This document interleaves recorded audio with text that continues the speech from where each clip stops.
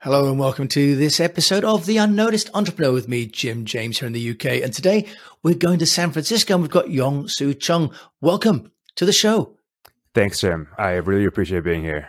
Well, we appreciate having you because we're going to talk with you about how you can build an Instagram account with 10,000 followers and get no sales. We're going to talk about how you've managed to build an 8-figure business from scratch under Urban Everyday Carry. And we're going to help my fellow unnoticed entrepreneurs like me to understand how you can go from zero to hero, really from the ground up in a whole new area. First of all, with consumer. And then we're going to talk about your new business in B2B and how that's so different, how you've been using word of mouth as well. So Yong-Soo, we've got a lot to cover. Thank you for coming on the show today. Let's talk about how you've managed to build Urban Everyday Carry from nothing into an 8-figure business using social media and the fear of missing out. Over to you. Yeah. So Urban EDC began in my tiny 1-bedroom apartment in San Francisco in 2015. And prior to launching the shop, I created an Instagram account and essentially posted other people's posts and gave them credit, of course. And I built a page of roughly about 10,000 followers. And so I thought I was ready to launch the shop with 10,000 followers, right? So I sat there, wrote out my newsletter. It was a Friday evening. So people were out doing whatever they were doing, but I was in my tiny 1-bedroom apartment writing this newsletter. And then I sent it out and it was like crickets, just nothing, right? So that was really a humbling experience for me because I thought with 10,000 followers on Instagram, that would be enough of a potential customer base to be able to get at least one sale, but it was just nothing. And then I had a friend visiting me from out of town that weekend and we caught up on Sunday. He was asking me, hey, what have you been up to? And I told him about the shop. And without telling me, he actually made the first purchase. And so I got notification as I looked at it. I was like, wow, my first sale. And then I looked and it was from him.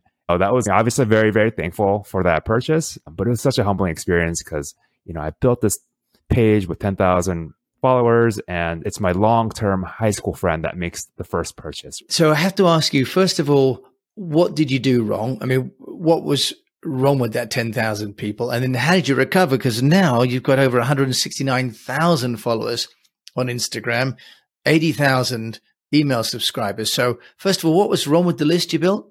And then how did you convert it into a business and grow it? Yeah. So I think a common mistake that a lot of entrepreneurs make is that they build an audience and then think that they can convert that audience into paying customers. And it's not necessarily the case. And so when you first launch a business, you don't necessarily want to ask your friends to support you. I mean, that's great that you can get your friends to support you, your parents or whatever. But if they're not part of your core potential audience, their suggestions and feedback might actually put you back. It might hinder you from achieving your future goals because, they're going to tell you one thing, but your core group of potential audience might actually not be thinking that way. And so let's say if your wife tells you, hey, you're doing a great job, maybe you should do this instead. That's great. Obviously, your wife is going to support you, but she may not actually know what your core customer really wants. And so your friends are actually not the ones that you want to take feedback from. And so actually, when I launched Urban EDC, I didn't ask my friends for feedback because I knew they were not part of my core audience in the future. So I kind of kept it quiet and I built this page of 10,000 I thought potential customers, but they didn't convert. And so every week we drop new inventory. What I did was each week with these feedback loops, just listen to the customers and just gather valuable feedback. And slowly, week by week, we're able to hone in on what the customer really wants. And that's been how we were able to turn this around. Okay, Yong-Soo, just clarify for people who aren't sure what EDC is, what kind of merchandise that you're selling and where are you selling it? Absolutely. So EDC stands for Everyday Carry. And so these are things that you carry on a normal everyday basis. So, your wallet, your phone, you could be carrying like a flashlight with you. A lot of people carry bottle openers. And so there's a really passionate community of everyday carry people who show off what they carry. Today, for example, they'll post a photo of what they're carrying, and it's like a niche community, but they're very passionate about their gear. All right. And so that first 10,000, they were people who were interested in the images you were posting, but not in the products you were selling. So you mentioned then that you started to build a feedback loop. Do you want to just tell us, how did you do that? And did you build some kind of methodology? Because you've got a team as well. Just share with us, how did you do that in the structured way that I know that you've done? Yep. So our company lives on Slack, which is a communication platform commonly used for businesses. And you want to have the feedback loops populate wherever your company lives. And so for us, that's Slack. And so what we did was use a simple survey company called Typeform. And we have the surveys ported directly into a separate Slack channel using Zapier, which is like an API integration platform. And so that way, each time a survey comes in, it just goes right into that channel and everybody sees it. So you can't hide behind bad feedback. Everything just comes in. Okay. And because you're not selling on Slack, where are you selling? On Amazon? Or you got Shopify or Etsy? Yep. We have our own website and we do use Shopify for our backend. And so we actually don't sell on Amazon or Etsy or any other channel. It's just from our own website. Well, so you've managed to build over 80,000 email subscribers and a huge base of business. How have you got the word out then? Because if you're not part of the Amazon marketplace where you've got that traffic, you've got your own domain name, whilst that's a better protection in terms of a piece of property, isn't it? You've got to do the work to get the traffic in. So do you want to just share with us, how have you got potential customers every day, carry people to come to the shop online? Sure. So I have a little mini framework that I could present to your listeners. Oh, yes, please. That'd be great. So I think the first step really when you're just starting out is to try to look for collaborators. So people that have audiences on their own that you could provide value and that they'll share it with their audience. And that will kind of help you grow or at least get kickstarted into a certain level of audience, right? So you're kind of piggyback off of other people's audiences to reach a certain stage. So that's the first step. Now, the second step is looking at, essentially you want to build a consistent brand and message. And so for us at Urban EDC, we have weekly gear drops that sell out very quickly. And so word got out that we're dropping this gear every week and they sell out literally within minutes or sometimes even a few seconds. And so people start talking, right? They tell their friends like, hey, this shop can you believe that this sold out in 5 seconds? What are they selling? And so you get people talking about your brand. And so once that starts happening, and this is step 2 of this little mini framework, you get your messaging out to others, right? So this also has to do with your own brand values. So if you have a very strong brand value in a certain industry, then people also will start talking about that. And so that's step 2. And then the final step is when someone subscribes to your emailing list or when they start following you on Instagram, they have a certain expectation of what they're going to get from you, right? So for us, we make it very clear that each Wednesday we have new inventory that's dropping and you're going to hear about it through our newsletter. And so that's an expectation that our customers have.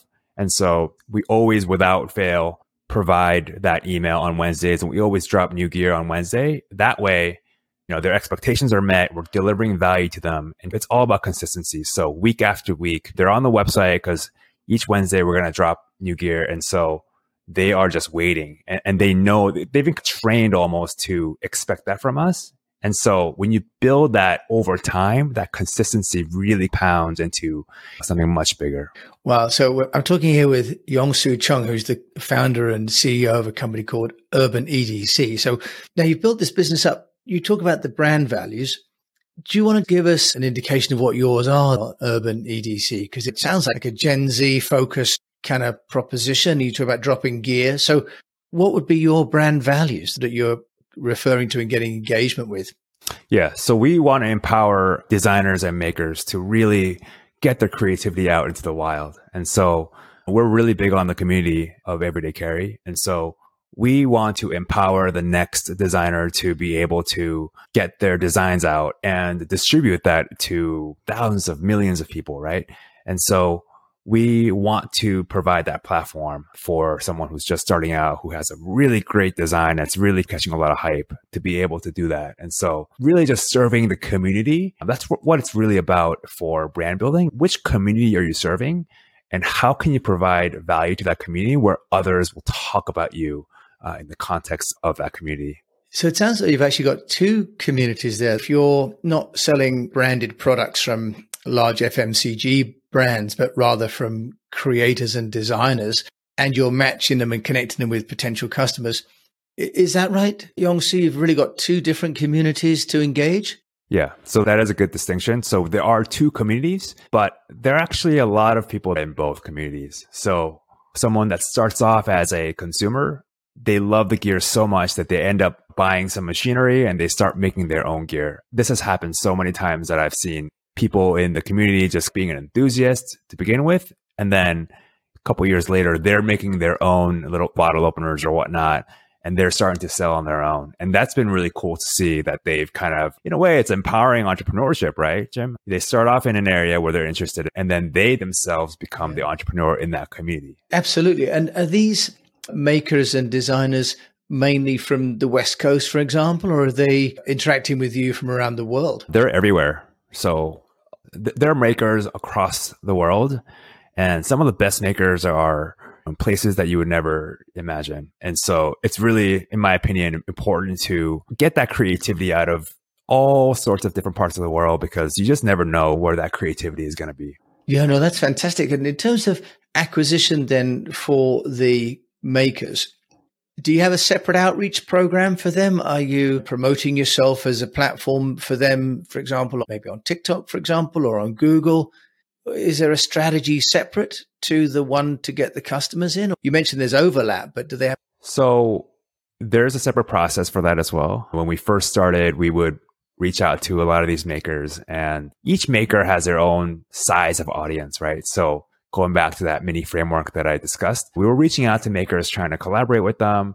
And to be honest, most of them said no. Why would they even bother? We have nothing. Like, what's in it for them? So in the beginning, it was tough, but you work your way up, and then eventually you get to a point where they're coming to you now. They're coming to us and saying, hey, how do I get my products listed in your shop? What's the process?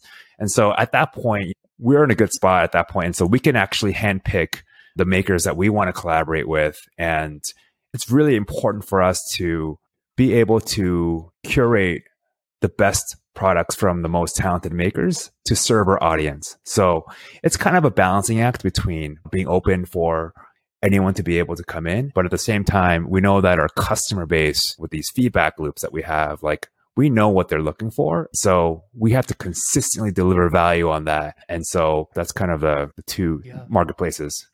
Yeah, very interesting, and balancing the expectations, as you say, of them both. Now, Yong-Soo, I know you're an entrepreneur, and changing subject just slightly, you've got another business in the B2B space. Just tell us about that business, but also from the perspective of the differences and the challenges of getting noticed for a business in B2B, because it's quite different, isn't it? It is. So I have another business called GrowthJet, and GrowthJet is a climate neutral certified logistics company. And so what that means is we offset all of our carbon footprint for 2020 and 2021. And so it's an industry, it's an area that, in my opinion, is lagging in that climate angle. And so we wanted to go in there and be a pioneer in that, and hey, we're launching this with climate neutral certification. We're actually the first third-party logistics company in the world to become climate neutral certified. And so we went bold with that value with GrowthJet. And the challenges for B2B is different in that a lot of these companies love the fact that we care about the environment and all that. They don't share our name to other competitors or whatnot, because it's kind of like their secret sauce. And so they don't want their competitors to go to us and say, hey, let's partner up, because they mention that they're climate neutral certified fulfillment, but then they don't really mention our name specifically. So the biggest way for us to grow B2B that I've seen is word of mouth. So if we provide really good service and we constantly deliver on our value proposition, and so these guys, they'll talk to others internally. And that's how we've been able to grow GrowthJet. Interesting, isn't it? Such different profiles of customers. One wants to show off what they've got, as you've mentioned, and one wants to be very secretive, and yet they both need to be marketed to. As you're straddling these two different types of businesses, is it fair to ask you, what would you say would be a consistent piece of advice, or a piece of advice that works across two different kinds of business model? Yong-Soo, is it fair to ask you that? I know you're an expert in both. Is it fair to ask you to try and articulate what might be almost a framework that works across both industry types? Yep. I think the most important thing are these feedback loops. So you want to implement feedback loops where it keeps your entire team accountable and you can't hide behind them. So you will hear from the customers whether or not they enjoy something or you didn't enjoy something. And the thing that really delights them is when you receive a piece of feedback and you actually implement it. So you actually cared enough to make that change. The customers just go crazy and they're just like, wow, I can't believe you actually listened to what I said and implemented it. And we've been able to build a loyal following just by listening to our customer. And like I mentioned at the very beginning of the episode, we listen to our customers each week and tweak something slightly each week. And that has allowed us to grow into something much bigger. Yeah, I love that idea of consistency and incremental improvements consistently, as opposed to revolution erratically, right? So that idea of consistency is fantastic. Yong-Soo Chung, if people want to find out more about you, how can they do that? Yeah, so you can find me on Twitter at Yong-Soo Chung. That's YONGSOOCHUNG.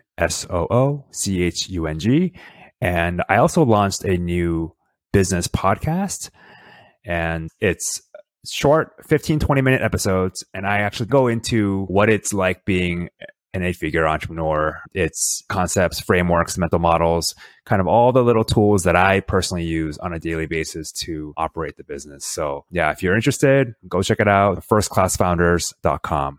Wonderful. Of course, I'll put those links in the show notes as always. Yong-Soo Chung joining me from San Francisco, the CEO and founder of a company called Urban EDC. Thank you so much for joining me today on the Unnoticed Entrepreneur Show. Thanks so much, Jim. I really appreciate you inviting me onto the show, and I had a great time. Well, me too. And I learned so much from you. And obviously, we're going to include all of these in the show notes. And for my fellow unnoticed entrepreneurs out there, I think obviously the key message about consistency and also about not giving up and maybe not listening to your wife as much as she or your husband, depending on who you've got at home. So focus on the customers, and that will eventually pay dividends. Thank you for listening to this episode of The Unnoticed Entrepreneur with me, Jim James. And if you've enjoyed the show, do please share it with a fellow entrepreneur. If you've got the time, review it. And until we meet again, keep on communicating.